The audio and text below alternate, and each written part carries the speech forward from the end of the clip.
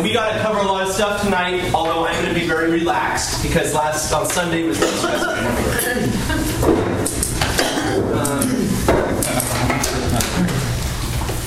I finished with this quote, and it's one paragraph, so bear with me. Think about it as I'm talking, because it's going to be the theme for the evening.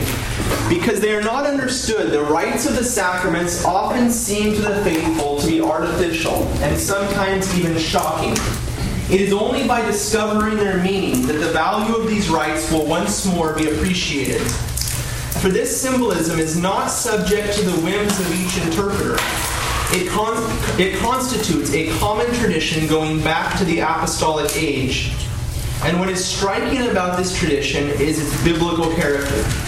It is then the meaning and origin of this biblical symbolism that we must first make clear. Here, the recent studies on the history of liturgical origins are of service to us, for they have established that we must look to the liturgy of Judaism. We must therefore ask ourselves the question, what significance did the signs used in the Jewish liturgy hold for the Jews of the time of Christ and for Christ himself? It is also quite evident that the mentality of the Jews and of Christ was formed by the Old Testament. Consequently, it is in studying the significance of the Old Testament, of the different elements used in the sacraments, that we have the best method to discovering their significance for Christ and for the apostles. That was kind of long. What's he saying? Generally. Salvation is from the Jews. All right, salvation is from the Jews. No, come on. Use some of the Jewish methods. Not only methods, you're right. Okay. We have to look to Jewish traditions to find the origin of our sacraments so that they're more understandable and not just a whim. Okay, and what about the sacraments? Not just that we're finding the origin of the well, how can I say this? The meaning.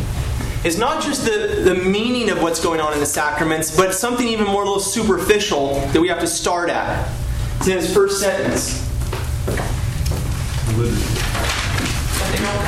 It's a sign for what? Yeah, the sign. Okay, that because they are not understood, the rites of the sacraments often seem the faithful to be artificial and sometimes even shocking. Well, outward signs. Yeah. So what do you mean shocking? Like what? Dunking a baby under water. Taking a baby and dunking underwater, which unfortunately we don't see very often in the West, but it still happens sometimes. And what is going on here? Because what happens is, when we dislocate the sacraments or the feasts that we're celebrating, because all the feasts are tied to the sacraments, or the sacraments are tied to certain feasts, because we dislocate them from their Old Testament background, we end up, unfortunately, creating a theology based upon what we're seeing today through our eyes, through our 2007 American vision. And although the theology we create might be helpful in some areas, ultimately, if it's dislocated from the Old Testament, it's dislocated from the ancient origin and meaning of the sacrament itself. Okay? So by discovering what these signs, their roots in the Old Testament, we'll learn what we're seeing today in the sacrament. Okay? What we're going to do today is quickly go over the three main feasts of the Jews and their fulfillment in Christ. Okay? And the three feasts are, well, you can read them up there. Passovers. And tabernacles or booths, the same thing. Okay, the Feast of Tabernacles. Open up to Exodus chapter 23. Exodus chapter 23.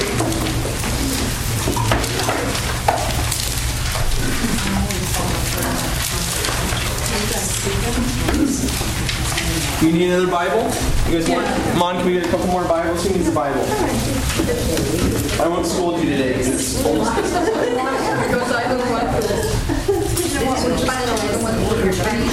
okay. All right, Exodus 23.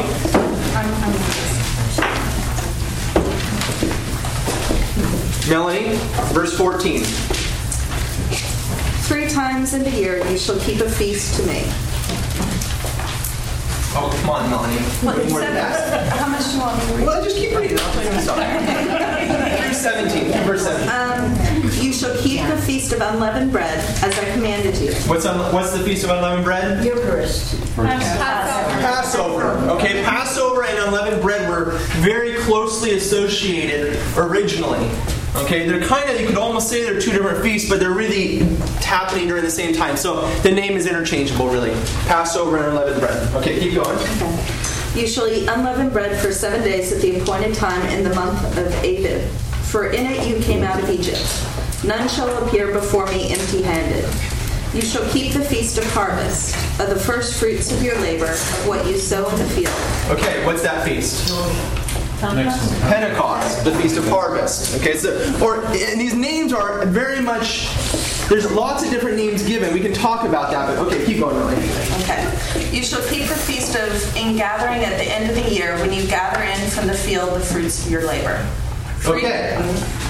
Or 3 times, fine. So 3 times a year, the Jewish men are to go to Jerusalem, up to the temple for these feasts, for these 3 feasts. And there's different names given. Right there you see unleavened bread, which could be Passover, right? The Feast of Harvest, which really could be the Feast of the Wheat Harvest, or of the first gathering, or the first harvest. Okay? But the Feast of Passover and unleavened bread also is called, sometimes, the Feast of First Fruits.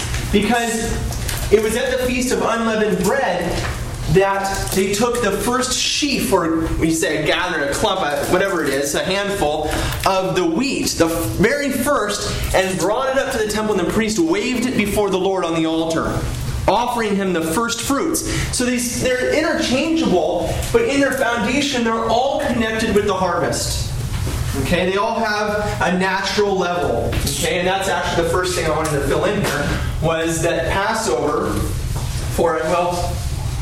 did I finish saying? Okay, fine. Passover. What's taking place on a natural level? What's it commemorating?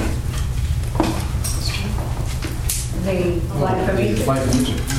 Yeah, that's on a Jewish level. For all of these feasts, there's going to be 3 levels. A natural level, okay, a Jewish interpretation or a Jewish application, and a Christian application.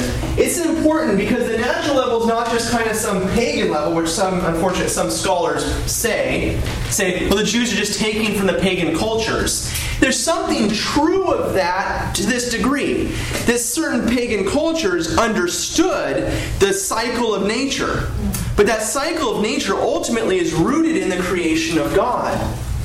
Okay? So we could say on the natural level, this was the feast of, we could just call it I'm dyslexic. First fruits. Okay?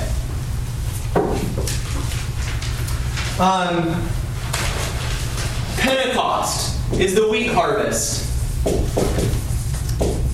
And the Feast of Booths? Anybody know?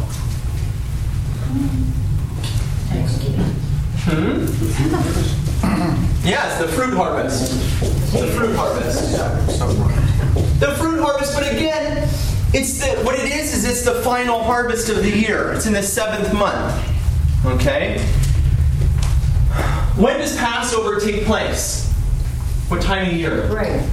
In the spring. So what other aspects besides that first harvesting of the wheat, what other aspects do you think the Jews would look back to on a natural order?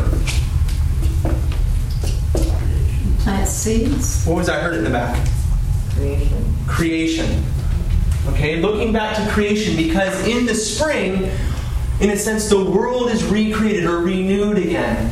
Okay, so for the Jews, the Feast of Passover, in its natural background before the Exodus, okay, had all of this imagery coming into it that they understood. Okay, turn to Exodus chapter 12. It's the first time we really run into a description of Passover itself. Exodus chapter 12. I was talking to somebody, she's not here tonight, but she says, I hate it when you call on people to read because I get scared and I don't want to read and I get nervous. Does anybody get nervous because I call on different people to read? Okay, fine. All right. Sorry. All right, Jennifer, chapter 12, verse 1, and keep going. The Lord said to Moses and Aaron in the land of Egypt, "This month shall be for you the beginning of months. It shall be the first month of the year for you. Tell all the congregation of Israel that on the 10th day of this month they shall take every man a lamb according to their father's houses, a lamb for a household. And if a household is too small for a lamb, then a man and his neighbor next to his house shall take according to the number of persons, according to what each can eat, you shall make your count for the lamb. Your lamb shall be without blemish, a male a year old, and you shall take it from the sheep or from the goats. And you shall keep it until the 14th day of the month, when the whole assembly of the congregation of Israel shall kill their lambs in the evening. Then they shall take some of the blood and put it on the doorpost and the lintel of the houses in which they eat them. They shall eat the flesh that night, roasted, with unleavened bread and bitter herbs. They shall eat it. Do not eat any of it raw or boiled with water, but roasted, its head with its legs and its inner parts. And you shall let none of it remain until morning. Anything that remains until morning you shall burn. In this manner you shall eat it, your loins girded, and your sandals on your feet, and your staff in your hand, and you shall eat it in haste. It is the Lord's Passover. For I will pass through the land of Egypt that night, and I will smite all the firstborn in the land of Egypt, both man and beast, and on all the gods of Egypt I will execute judgments. I am the Lord. The blood shall be a sign for you upon the houses where you are, and when I see the blood, I will pass over you, and no plague shall fall upon you to destroy you, when I smite the land of Egypt. Okay, so we're all pretty familiar with that text. Let's consider that in a second. Well, first, the Jewish is just, we could just say, I don't want to say Passover, what do we want to call this? That points to for the Jews, the Exodus. Okay, so there's two backgrounds we have working with. First of all, in order for us to understand its fulfillment, we said we have to understand the signs. Okay? On a natural level, according to its natural background, there's certain elements or certain signs which come forth, images in the mind of Israel, okay, that are associated with Passover. And what are those? If we're tied to creation, what are the images of creation? What are some of those images of the creation account in Genesis? The rivers, the gourds. Water. Okay, a garden. Okay, fine. What else? Somebody said water? What about water? The rivers flowing. Water and light. Rivers. Okay, all right. I'm sorry, I was thinking Exodus just then. Yeah, rivers, light. Okay, so we got actually waters. We just say waters, and really within creation itself, we're talking about the waters parting, right? So the parting of the waters. You guys can't read my handwriting, so why am I writing up there? What else? Well, man and woman. Okay, man and woman in the image of God, right? Man and woman. But the key is that they're in the image of God. What else? Animals, okay. Trees. All right, a garden. Okay, fine. So we've got all this imagery coming in to Passover as a natural background. Those images are important because when we talk about the fulfillment in Christ, we're going to have that readily available for us so that we can take these images and apply them properly. Okay? Let me read you a quote from Eusebius. He says, the time was that very one, talking about the time of Passover. The time was that very one which appeared at the moment of the first creation of the world, when the earth brought forth shoots, and the stars appeared. It is at this time that the Lord of the whole world celebrated the mystery of his own feast, and like a great star appeared to light up the whole world with the rays of religion, and thus bring back the anniversary of the cosmos. And what's he talking about? The Lord's Passover. Yeah, so we're talking about not only the passion of the Lord, but also his resurrection. as he comes forth as a light into the world. So there's all sorts of images that Eusebius is looking back to, Eusebius being very much connected with Jewish thought, and he's drawing from them. Let me give you an example. Christ rises from the dead on what day of the week? On Sunday, which is what number? The first day of the week. Looking back to creation, what comes forth from God on the first day of the week? Light. And it's all done within the Passover cycle, which is done within memory of springtime and creation. Okay? When we see this, we start thinking about what the church does on the night of Passover, on Easter, on Pascha in the church. Okay? Eusebius continues about the Jewish Passover. Well, let's talk about that for a second. We'll read his quote. Regarding the Exodus, what images do we have? What's that? Water again. What water? The parting. The parting of the Red Sea. Now, does anything strike you all of a sudden between creation and... Yeah. Remember the parting of the waters at creation, and now a parting of the waters of the Red Sea. In fact, who was it that wrote Genesis? Moses. Moses is the one that walked through the waters which God parted. And then he goes and writes about the creation in terms of his own experience of the parting of the Red Sea. Okay? What else? So, do I have to write this up? Fine. Okay. What else? Can you talk about the light that they fought, or the pillar of fire that they... All right, the pillar of fire. What are you thinking of? I would think it's the light, but I don't know. What are you thinking of in terms of the Christian application of it? Oh, the light of Christ. The light of Christ. The light which we light every Easter. Okay? But not just in terms of just the Passover, but what? Again, that light shining forth in creation. Okay? What else? The manna. The desert. All right, the manna. The desert. What else? Desert? What's that? Decalogue. All right, the law is going to be given soon. We're going to talk about that. But just in terms of the Passover itself. Lamb. All right, a lamb. Let me keep writing. Fine, a lamb. The land of Canaan that they're going to be given. Okay, that's looking forward to the land that's coming to them. Okay? What else? Lamb. What about the Lamb of God? Right. So all these images coming in. What about any negative images coming in from Passover? Oh, I'm striking down. Yeah, the death of the firstborn and ultimately the death of Pharaoh, right? And the Egyptians being drowned in the Red Sea that Israel has just come across, right? So the waters become a place of death and also a place of salvation. Okay? Let me keep reading you Eusebius. He says, It is at the time of this feast of the Egyptians, friends of the demons. They didn't fool around with the words back then. Friends of the demons found their ruin, and the Jews in celebrating the feast of God, their liberation. All these things find their fulfillment in the feast of salvation. It is He, the Christ, who is the Lamb, whose body was stretched out. But it was He also, the Son of Justice, S-U-N, whose divine springtime and salvation-bearing change caused the life of men to pass from evil to good. Okay? So we have all of those images coming into us. I want to read you one other quote from a church father, not as well known.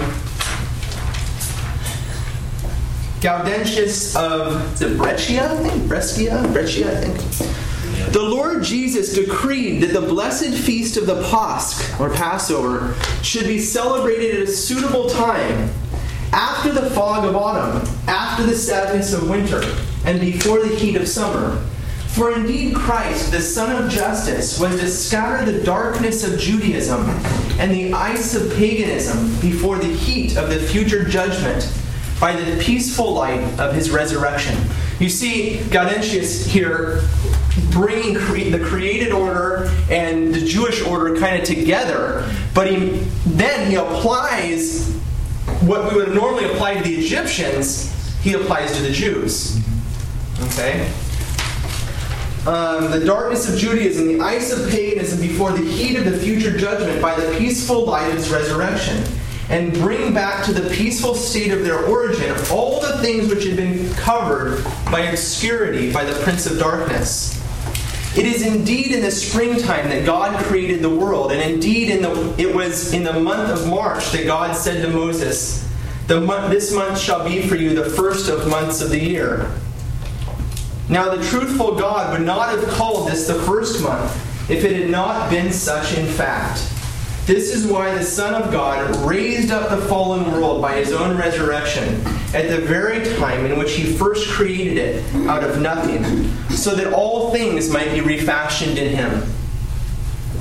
Okay? So we see that application coming in and applied to Christ. All these images, not only from the created order, but also from the Passover of the Jews. Okay? We want to push a little bit further, though, because it's not just a matter of, isn't it nice that John the Baptist called Jesus the Lamb of God? Isn't it nice that we light a candle in the church, which is kind of like the fire pillar? Isn't it nice that we have all these parallels, these applications? Those are fine, but it doesn't end there. Okay, we had talked about the fulfillment in Christ and what it really means. What does it mean that that all of the Jewish order is fulfilled in Christ? What do we mean by that? We talked about it for 2 hours already. Brought to perfection. Brought to perfection, which is? It's right order. It's right order, which is? What is the perfection of man? Communion with God. Yeah, coming into communion with God. And when man comes into communion with God, what does he receive? Grace.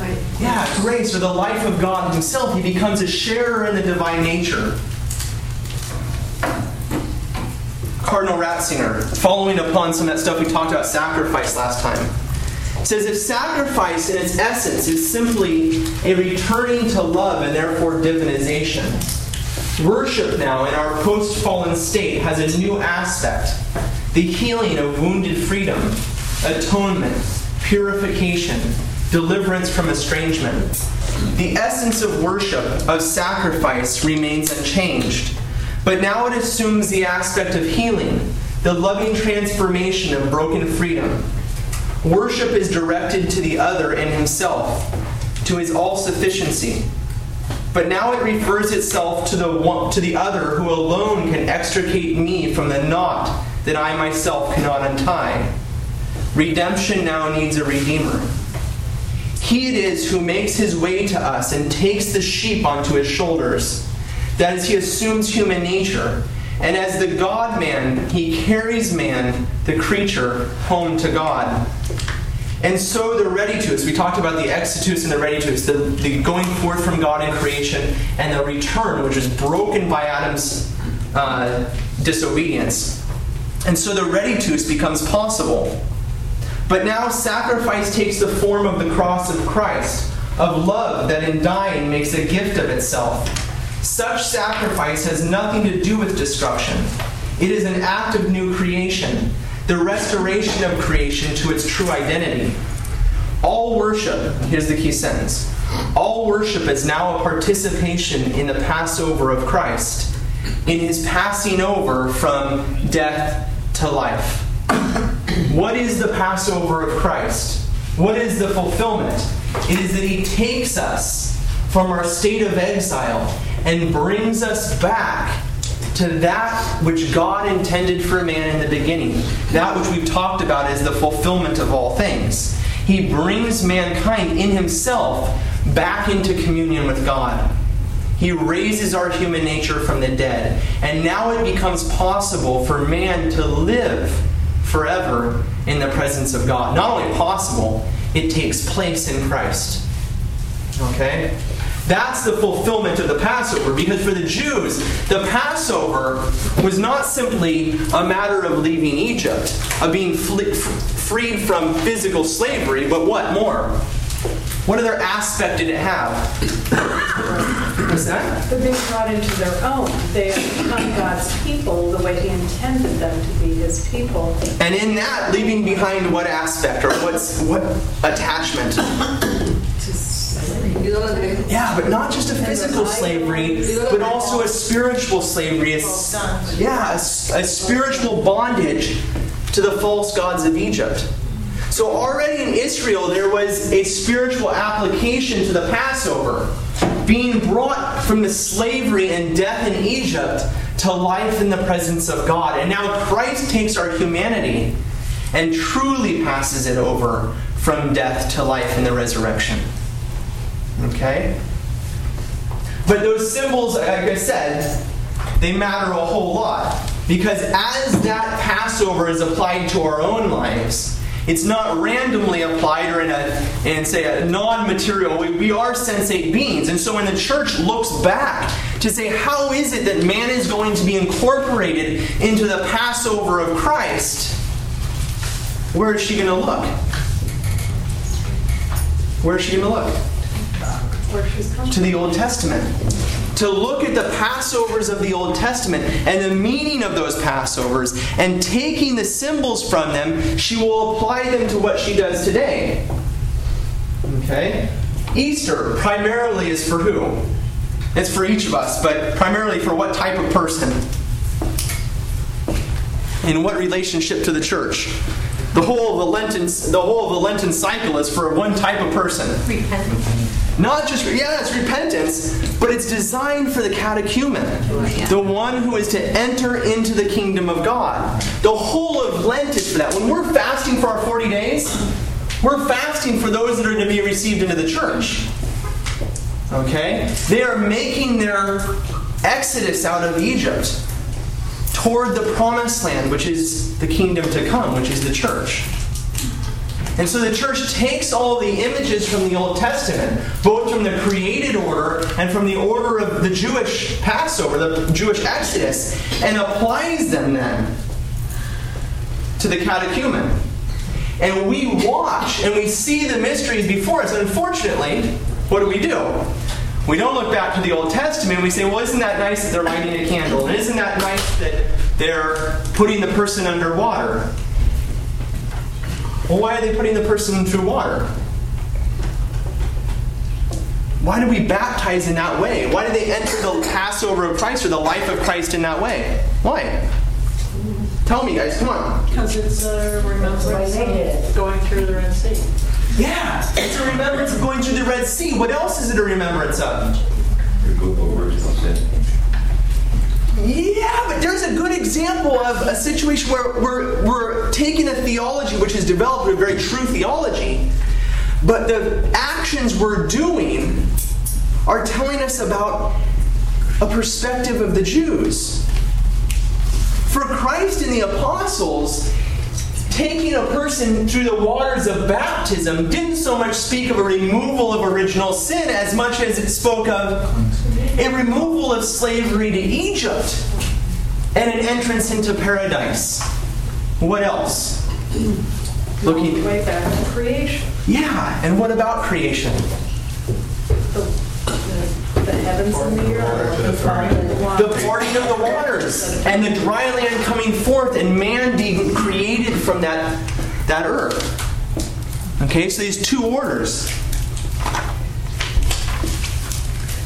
Cardinal Danielou says, the sacraments carry on in our midst the memory, the great works of God in the Old and New, in the Old Testament and New. For example, the flood, the passion, and baptism show us the same divine activity as carried out in 3 different eras of sacred history.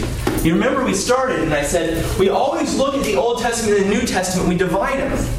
We make them 2 separate issues altogether. But in reality, it is the same mystery that God is calling us into. But what is different is the state of man in relationship to God. Okay? He goes on and says the sacraments were thought of as the essential events of Christian existence and of existence itself, as being the prolongation of the great works of God in the Old Testament and the New. In other words, when we are being baptized, we're not being baptized like Jesus was baptized. St. Paul says we are being baptized into Christ's baptism. We are walking through the Red Sea when we go through the baptismal font. We are coming forth from the waters of the flood of Noah onto dry ground to worship God again. We are coming forth from the waters of creation to stand in the paradise of God again. And when man came forth from those waters and stood in paradise, what was presented before him? But the tree of life, from which he may eat and live forever. When the Israelites sacrificed the lamb of Passover, they also ate unleavened bread for their journey. In fact, they not only sacrificed the lamb, what else did they have to do with it? What else did they have to do with it? Something with their feet. They had to eat the lamb. Okay? Christ is the Lamb of God, our Passover lamb, who gives us the food for our journey through this life towards the paradise to come. You see, by knowing the images of the Old Testament, we're going to be able to see in the mysteries taking place before us, not only nice symbolism, and isn't that cute that they dress them up in white garments, and isn't that nice that they light a candle, but all of a sudden the reality that we are entering into the one mystery of God that is now being revealed before us. When we go through the baptismal font, we walk through the Red Sea with Israel, and we leave our old life behind in that water, like Pharaoh and the Egyptians being covered over, dying in the waters. And Israel comes forth to a new life. Okay? So you think about that next Easter. As you're looking at the mysteries of the church, as the things are taking place, it's not accidental. It's not accidental that the church is absolutely, totally dark. Yes, it is about the life of Christ. And yes, it is about the burial and death of Christ.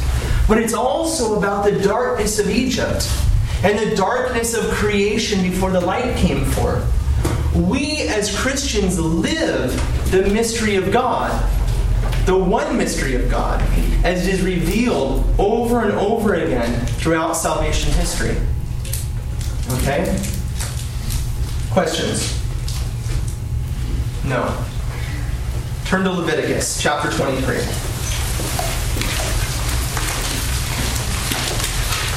Pentecost. Leviticus chapter 23 is very helpful, and what you guys can do on your own is just read the whole chapter, because it gives the prescription for the major feasts, really. Chapter 23, verse 15, Melanie, and on. And you shall count from the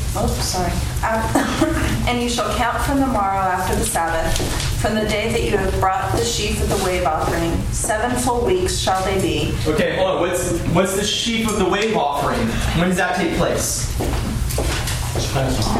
Passover is the first offering of the wheat. Okay, so now you're going to count how many? 7 full weeks. Okay. Counting 50 days to the morrow after the 7th Sabbath. 50 days. To what feast? Pentecost. Okay. 50 days. Pentecost. Okay, go ahead. Then you shall present a cereal offering of new grain to the Lord. You shall bring from your dwellings 2 loaves of bread to be waved, made of 2/10 of an ephah. They shall be of fine flour. They shall be baked with leaven as first fruits to the Lord. Okay, notice what they're offering. Before the Feast of Unleavened Bread, they went out and they took the first ripe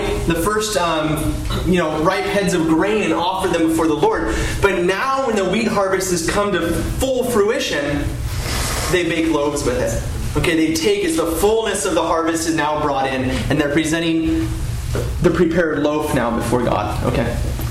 And you shall present with the bread 7 lambs a year old without blemish, and 1 young bull, and 2 rams, They shall be a burnt offering to the Lord with their cereal offering and their drink offerings, an offering by fire, a pleasing odor to the Lord. And you shall offer 1 male goat for a sin offering and 2 male lambs a year old as a sacrifice of peace offerings. And the priest shall wave them with the bread of the first fruits as a wave offering before the Lord. With the 2 lambs, they shall be holy to the Lord for the priest. And you shall make proclamation on the same day. You shall hold a holy convocation. You shall do no laborious work. It is a statute forever in all your dwellings throughout your generations. Okay, so you get on the first application of it, that natural order. Okay, the wheat offering, the first harvest offering, or, well, the fullness of the harvest offering, on that natural order. For the Jews, there was a further application of the feast. Okay, not just what's mentioned by God in Leviticus, but a further mystery that's fulfilled in the life of Egypt. Just as the first offering of unleavened bread was fulfilled in the Passover of Exodus, so now the wheat harvest is going to be fulfilled in a further mystery of the life of Israel. Anybody know what that is? What event in the life of Israel are they going to apply this to? No guesses. Exodus chapter 19. They applied it to the giving of the law. When Moses and Israel got to Mount Sinai, we find out in chapter 19 of Exodus that it was on the 3rd new moon, after the people of Israel had gone forth out of the land of Egypt. On that day, they came into the wilderness of Sinai, and when they set out from Rephidim, and so on and so on and so on, the way they count the days, we don't have time to go into it today, but the way they count the days, they determined that it's 50 days from Passover, okay, to the time when they got to Mount Sinai and Moses came down with the law. Okay? So not only do we have the wheat harvest of Pentecost, the gathering of the wheat of God's gift, for Pentecost is an image, but what other images do we have? We have the whole of the giving of the law, okay, which indicates that we have to know what it was like for Israel to receive the law. And what was it like? What was their experience of receiving the law? What was the image? What image do you have in your mind? Come on, you've all seen the movie, right? All right. Lightning. What else? Fire. Remember, fire came down on top of the mountain? Okay. And what else? There was smoke, a cloud of smoke, all around the base of the mountain. What else? How about a mountain? How about the Lord comes down? Yeah, the Lord coming down. Okay? And giving them the law. Moses and his tablets. What's that? Moses and his tablets. Yeah, Moses and his tablets inscribed on stone. Okay, stone tablets. What about the gathering of the people? It says after 3 days, all of Israel gathered at the base of the mountain. And they were afraid because they saw the fire come down from heaven and the smoke surround the whole mountain. Okay? So you have all of these images coming in, along with the wheat harvest. The harvesting of the giving of the things of God. Okay?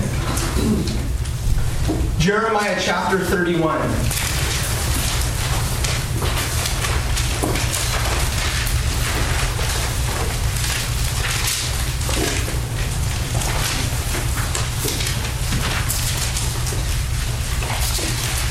Jeremiah chapter 31, verse 31. Don't start reading yet.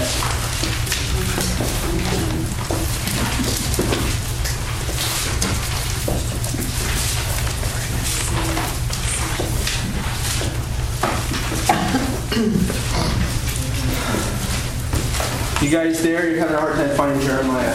Go back from like Ezekiel, go forward from Isaiah. You find Isaiah, go forward. If you find the Psalms, go forward even more. Okay, we're getting there. All right, if you're not there, just listen. As Jennifer reads us, chapter 31, verse 31, and forward. Behold, the days are coming, says the Lord, when I will make a new covenant with the house of Israel and the house of Judah, not like the covenant which I made with their fathers when I took them by the hand to bring them out of the land of Egypt, my covenant which they broke, though I was their husband, says the Lord. But this is the covenant which I will make with the house of Israel after those days, says the Lord. I will put my law within them, and I will write it upon their hearts, and I will be their God, and they shall be my people. And no longer shall each man teach his neighbor and each his brother, saying, Know the Lord, for they shall all know me, from the least of them to the greatest, says the Lord. For I will forgive their iniquity, and I will remember their sin no more. Thus says the Lord, who gives the sun for light by day, and the fixed order of the moon, and the stars for light by night, who stirs up the sea so that its waves roar. Okay, and so on and so on and so on. I'm sorry. So you have the whole application, this promise of what took place on Sinai is going to take place again. But how is it going to take place? Not on stone tablets, but on Hearts. Yeah, on the tablets of our hearts. That all those things that took place on Mount Sinai are going to enter into man, and they're going to take place in his heart. Okay? The Feast of Pentecost. Turn to John chapter 4. The Gospel of John. Fourth Gospel. Chapter 4. The story of the Samaritan woman. This is just after the Samaritan woman believes in Christ. She runs back to the village to get her people, and the apostles appear again, and we pick up the story. Verse 31. Chapter 4, verse 31 of John. Meanwhile, the disciples besought him, saying, Rabbi, eat. But he said to them, I have food to eat of which you do not know. So the disciples said to one another, Has anyone brought him food? And Jesus said to them, My food is to do the will of him who sent me and to accomplish his work. Do you not say, There are yet 4 months, then comes the harvest? So all of a sudden we enter into the cycle of the harvest feast, right? I tell you, lift up your eyes and see how the fields are already white for harvest. He who reaps receives wages and gathers fruit for eternal life, so that the sower and reaper may rejoice together. For here the saying holds true, one sows and another reaps. I sent you to reap that for which you did not labor. Others have labored, and you have entered into their labor. Many Samaritans from that city believed in him because of the woman's testimony. What's the harvest he's talking about? What's the harvest that Jesus sees? He says, look and see, the field is ready. What's that? Harvest of souls. Yeah, what souls? Literally, the Samaritans. Can you imagine that this woman comes, if you read the whole story, she goes and she gets the village and hauls the village out to meet Christ. And you can imagine him standing there with the apostles as the village of the Samaritans is cresting over the hills. And he says, look, the harvest is ready. Applying the symbol of the wheat harvest of Pentecost. But we always look to what event? For the fulfillment of Pentecost, of the Jews. Is, well, the Pentecost of the Christians, right? Which takes place when? Yeah, in the upper room. And notice the symbols that take place in the story. Where is it taking place? Not just in the upper room, but on what mountain? Yeah, so it's on a mountain. What else is given? The law is written not on stone tablets, but in their hearts. The cloud symbolizing what? And the fire also symbolizing what? The Holy Spirit coming down and dwelling in man's hearts again. Okay? So you get the whole application not only of the Jewish symbolism, but also the application of the harvest. Now, not only of the wheat of the field, but who comes then to the Lord? But all the people. Remember, what, 3,000 were baptized that day, am I right? 3,000. Yes. Okay? From all the nations. The great harvest of the Lord. Okay? Now, what sacrament do we usually... Remember what Cardinal Daniel says? He says, because we don't understand the symbols of the sacraments, we run into all sorts of problems. Well, what sacrament do we usually associate with this feast? Confirmation. Confirmation, the giving of the Holy Spirit. And confirmation makes somebody what? Soldier. A soldier of Christ. An adult in the Lord. Really? Did it mean that for the Jews? Did it mean that for Christ? Or are we simply applying to the sacrament a theology which is based on the time of life that we give to the person? Because wait, we give them baptism as a child, and then we wait till they're adults. They can make a decision for themselves, and therefore they're becoming adults in the Lord, mature in Christ. There's an aspect of truth to that in the sense that, sure, when we receive the sacraments, we receive the grace of God into our souls, and we are matured in the life of God. But where's the Old Testament background in that theology? We've built a theology based upon really unfortunate historical circumstances. Historically, confirmation was given when? At birth. At baptism. Yeah. So where is it becoming a soldier of Christ, little baby, and an adult in Christ? Confirmation is not a Christian bar mitzvah. Okay? It's not the time when I choose Christ for myself and show that I'm an adult. That time will come. But that's not what confirmation's all about. Yeah, Jennifer? When did the church do that change? Because I know, and you're right, they do it all as mentioned. It started to change very early because it was understood that the bishop, and there's a truth to this, that the bishop is very much the one who gives the gift of the Holy Spirit, because it's the apostles who are the ones that received the Holy Spirit. And so you see even within Acts of the Apostles where you have someone being baptized, and then later the apostle comes and confirms them, gives them the gift of the Holy Spirit. So there's a distinction in the sacraments, and it really probably developed because the bishop just couldn't quite get around enough, right? And unfortunately it's gotten divided. I think within our lifetime we'll see it. There's talk in Rome about saying, hey, maybe we should start moving this back earlier. Okay, because what happens now is, like in California, you wait till you're 18 and then enter your 4-year program, right, to become confirmed. Of course, nobody gets confirmed. So, anyways, Edersheim. To us, the day of Pentecost is indeed the feast of first fruits, and that of giving of the better law, written not on tables of stone, but on the fleshly tables of the heart, with the Spirit of the living God. For us as the worshippers, were in the temple,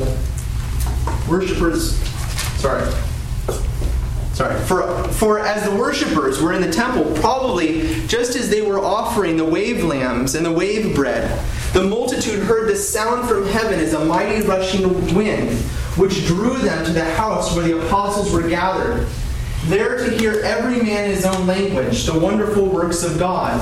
And on that Pentecost day, from the harvest of the first fruits, not less than 3,000 souls added to the church were presented as a wave offering to the Lord.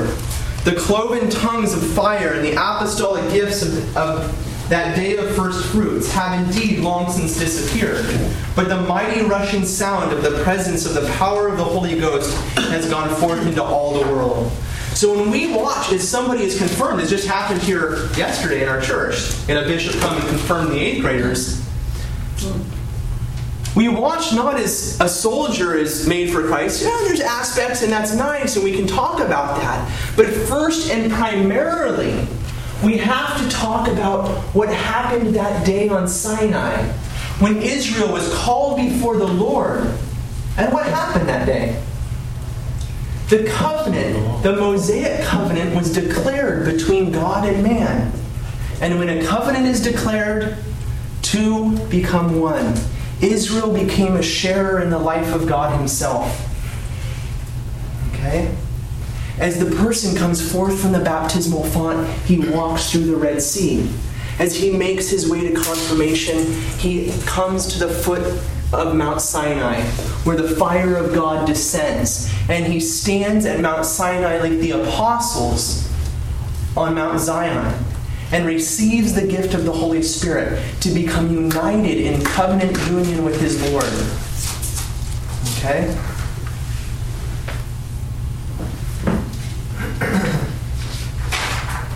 Questions?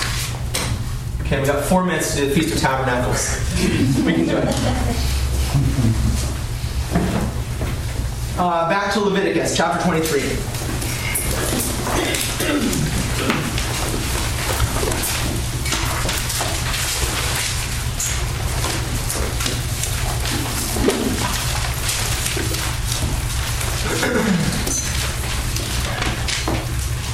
Verse 33. And the Lord said to Moses, "Say to the people of Israel, on the 15th day of the 7th month, and for 7 days is the Feast of Booths to the Lord. On the first day you shall be a holy convocation. You shall do no laborious work. 7 days you shall present offerings by fire to the Lord. On the 8th day you shall hold a holy convocation and present an offering by fire to the Lord. It is a solemn assembly. You shall do no laborious work. These are the appointed feasts of the Lord, which you shall proclaim as times of holy convocation, for presenting to the Lord offerings by fire, burnt offerings and cereal offerings, sacrifices and drink offerings, each on its proper day. Besides the Sabbaths of the Lord, and besides your gifts, and besides all of your votive offerings, and besides all of your free will offerings, which you give to the Lord." Okay. Alfred Edersheim, I've quoted him a number of times in here, he's a Christian, Jewish convert to Christianity, but he's Protestant. Okay, and he takes a different approach to the Feast of Tabernacles. Okay, he says, we still look for the accomplishment of the one yet unfulfilled type, the Feast of Tabernacles, as the great harvest festival of the church. Okay? He goes on and he just repeats himself at the end of his chapter dealing with this. He says, the fact remains, nobody can argue that the Feast of Tabernacles is the one feast that remains unfulfilled, that we look to the future to fulfill. Okay? What did the Feast of Tabernacles, what happened there? I'll read you from Father Brown's commentary on John. It says, the discourse at Tabernacles takes on added overtones if we are familiar with the ceremonies of this week-long feast, celebrated in September or October at the fall festival in order to pray for early rain in the winter season. We might note these aspects of the feast. The people lived in huts or bowers to recall their ancestors' sojourn in the desert.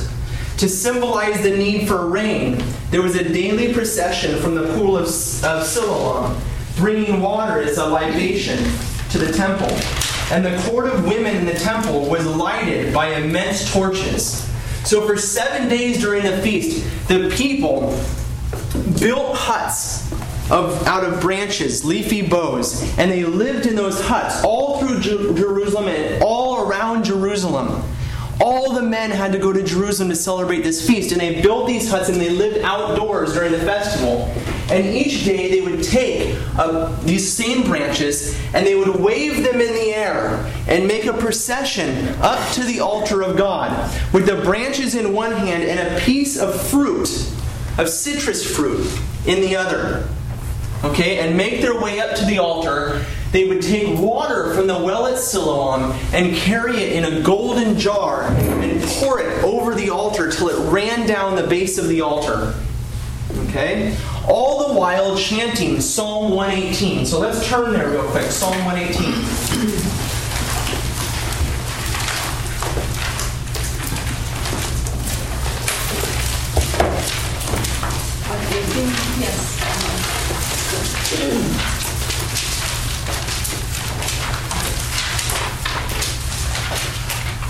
Oh, give thanks to the Lord, for He is good.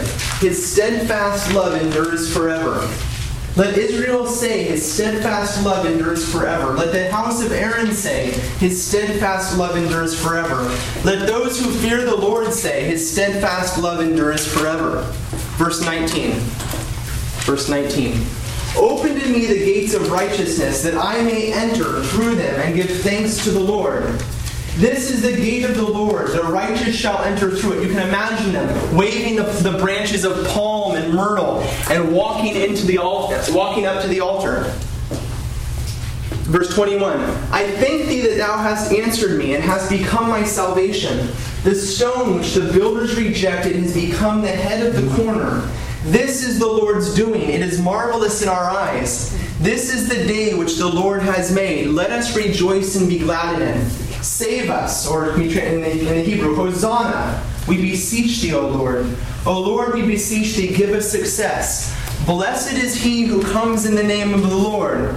We bless you from the house of the Lord. The Lord is God, and he has given us light. Imagine those big torches being lit up. They said that the torches were so huge, these huge golden torches, that from the court of the women, the entire city of Jerusalem was lit up for 7 days straight. There was no darkness. Bind the festal procession with branches up to the horns of the altar, right? They came up to the altar and they bowed all of their branches toward the altar. You can see that this psalm written by David was written in light of what they were doing. He was singing the hymn of what they were doing. Bind the festal procession with branches up to the horns of the altar. Thou art my God, and I will give thanks to thee. Thou art my God, I will extol thee. O give thanks to the Lord, for he is good, for his steadfast love endures forever. This feast not only was a feast of the fruit harvest, but commemorated for the Jews the calling of Israel to build the tabernacle. Okay? That God would dwell in their midst. You can get that in Exodus chapter 35, I believe, where Moses comes down from Mount Sinai and says to Israel that the Lord wants them to build a house that he may dwell in their midst. And you can see that's why it's called the Feast of Tabernacles or the Feast of Booths. Okay? God will come and dwell in the midst of Israel again. There was a further application, not just a memory of God dwelling in the midst of Israel, but it was further applied to the Messianic enthronement, or the enthronement of the king in Israel. This feast was used as the feast for the enthronement of the king. And you can see why. Blessed is he who enters in the name of the Lord. We bless you from the house of the Lord.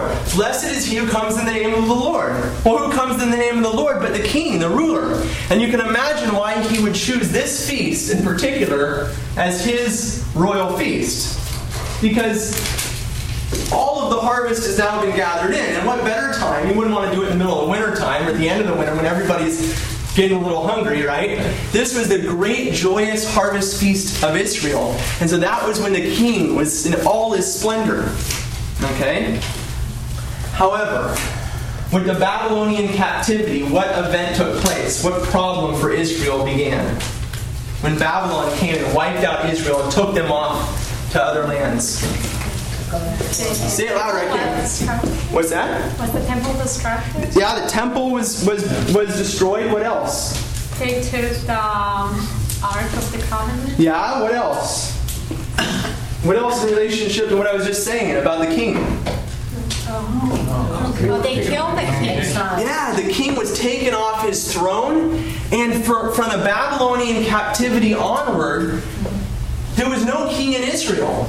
So where do you think they started to point this feast to? Looking at celebrating the Feast of Tabernacles when? The restoration of the kingdom. Yeah, when the restoration of the kingdom would take place. And so the Feast of Tabernacles primarily became a feast of looking forward to the Messianic age. You see that if you look at Zechariah real quick. Zechariah is just before the book of Maccabees. Or, well, just before Malachi, but then there's Zechariah.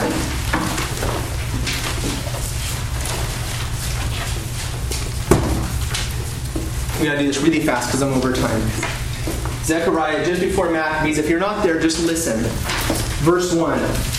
On that day there shall be a fountain opened for the house of David and the inhabitants of Jerusalem to cleanse them from sin and uncleanliness. What fountain? What water pouring forth? That water, well, the water of Siloam that they poured on the altar. Okay?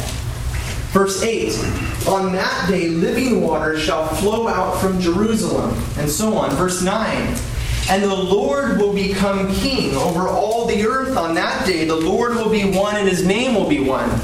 And he goes on in verse 16, then, on that day, everyone that survives of all the nations that have come against Jerusalem shall go up year after year to worship the King, the Lord of hosts, and keep the Feast of Booths.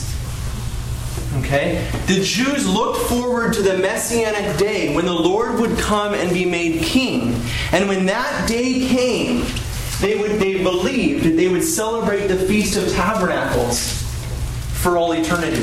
That all of the other feasts of the Jews would fall away. And they would enter into the dwelling house of the Lord, into the Garden of Eden, where the branches, the fruit branches, were their covering, where they carried the fruit of life in their hands. Okay? That's why poor Peter was so anxious to throw up those booths. Yeah, Peter goes up. If you look at in the Gospel of Matthew, when they go to Mount Tabor, remember when Peter says, "Should we build booths now?" It says, on the 8th day. And it was just after Peter had declared Jesus to be the Christ, the King. And he goes up on the 8th day. There was only one feast that lasted 8 days in Israel, and it was the Feast of Tabernacles. And he says, "Should we build the tabernacles now, Lord?" Okay? You can also look in the Gospel of John, and our Lord goes up to the Feast of Tabernacles, and he says, "I am the light of the world. Come and drink from me, and you will not thirst." The water flowing over the altar, the lights lit up in the court of the women. There's a whole background of the Feast of Tabernacles taking place there. But something even further. John chapter... I need to see my notes. I think it's John chapter 12. Oh, please, Lord.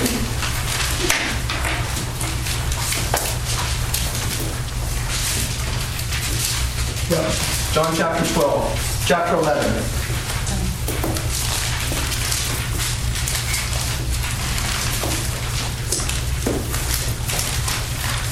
Chapter 11, verse 55. This is the last Passover that our Lord's going to go up to in Jerusalem, and we know what's going to happen. Now, the Passover of the Jews, verse 55, the Passover of the Jews was at hand, and many went up from the country to Jerusalem before the Passover to purify themselves. And look to chapter 12, verse 12. As our Lord makes his way into Jerusalem, we know the scene well. The next day, a great crowd who had come to the feast heard that Jesus was coming to Jerusalem. So they took branches of palm trees and went out to meet him, crying, "Hosanna! Blessed is he who comes in the name of the Lord, even the King of Israel." They took the branches of the Feast of Tabernacles as he's making his way in, and they started waving them before him, because they knew that if he was the Messiah, that they were to begin to celebrate the Feast of Tabernacles. They started chanting Psalm 118, where the Lord comes and dwells among his people again. Okay? But when is this? What feast day in the Christian? We'll finish with this. I'm way over. Okay, we'll finish. What feast day in the Christian calendar is fulfilled by the Feast of Tabernacles? Remembering what? The fruit harvest, the dwelling of God with his people. What feast? What's that? Corpus Christi, Palm Sunday, Christmas. You see the problem? There's no clear thing like Easter and Passover. Well, that's clear. Christ the King? Christ the King? What other guesses do we have? Second coming. The second coming. So is Edersheim, what's that? It's the Eucharist every Sunday. The Eucharist every Sunday. Who's right here? Well, I'm here to tell you you're all right. St. Gregory of Nyssa, There you go. in his Sermon on the Nativity on Christmas, says, "The subject of today's feast is the true Feast of Tabernacles. Indeed, in this feast, the human tabernacle was built up by him who put on human nature because of us. Our tabernacles, which were struck down by death, are raised up again by him who built our dwelling from the beginning. Therefore, harmonizing our voices with that of David, let us also sing the psalm, 'Blessed is he who comes in the name of the Lord,'" and so on. So as we prepare ourselves for the Feast of Christmas, we look back to the Feast of Tabernacles and we take the signs of what was taking place there, how the Jews celebrated the feast, and we'll begin to understand how the church celebrates the feast. In the Old Missal, I don't know about the New Missal, in the Old Missal, in the second Mass for Christmas, in the Gradual, Blessed is he that comes in the name of the Lord. The Lord is God, and he has shone upon us. This is the Lord's doing, and it is wonderful in our eyes. All taken from Psalm 118. Think by accident? No. Okay? That's all right. I want to look at one last thing. Turn to Revelation chapter 7.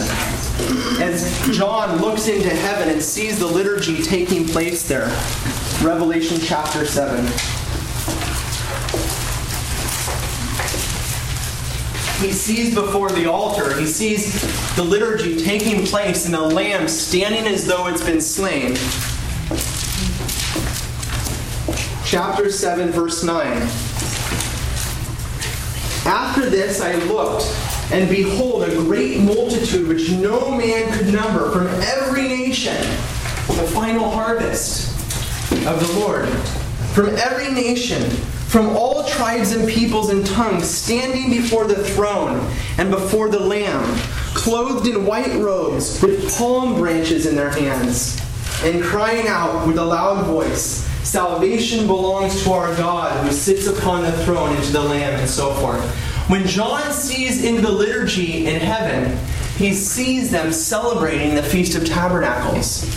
Why the Feast of Tabernacles? Because it is the feast which brings about the unity of man and God, the return of man to paradise again. Okay?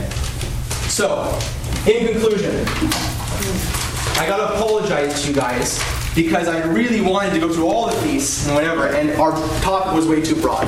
So here's what I want to do. Sometime maybe in the summer, after Easter's over, I want to have a series that's just called Feasts of Yahweh, where we just go, forget New Testament fulfillment and all that, just study the Old Testament feasts in themselves, kind of dry and practical, because if we get that symbolism down, if we know what's going on in those texts, it'll be easy for us then in our lives to go and apply it as we see in the Christian liturgical year and in the works of Christ, their fulfillment. Okay? Well, I want to go through all of those feasts. But from what we learn in this series, God is one. His desire for us is one. He doesn't desire an old covenant and a new covenant. He desires a covenant where man and God are joined together and man becomes a sharer in the life of God himself. That's what the Old Testament feasts were about. That's what the Old Testament sacrifices are about.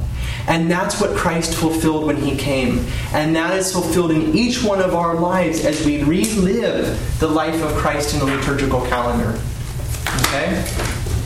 Let's conclude in prayer. Don't forget about Father Group's weekend. In nomine Patris et Filii et Spiritus Sancti.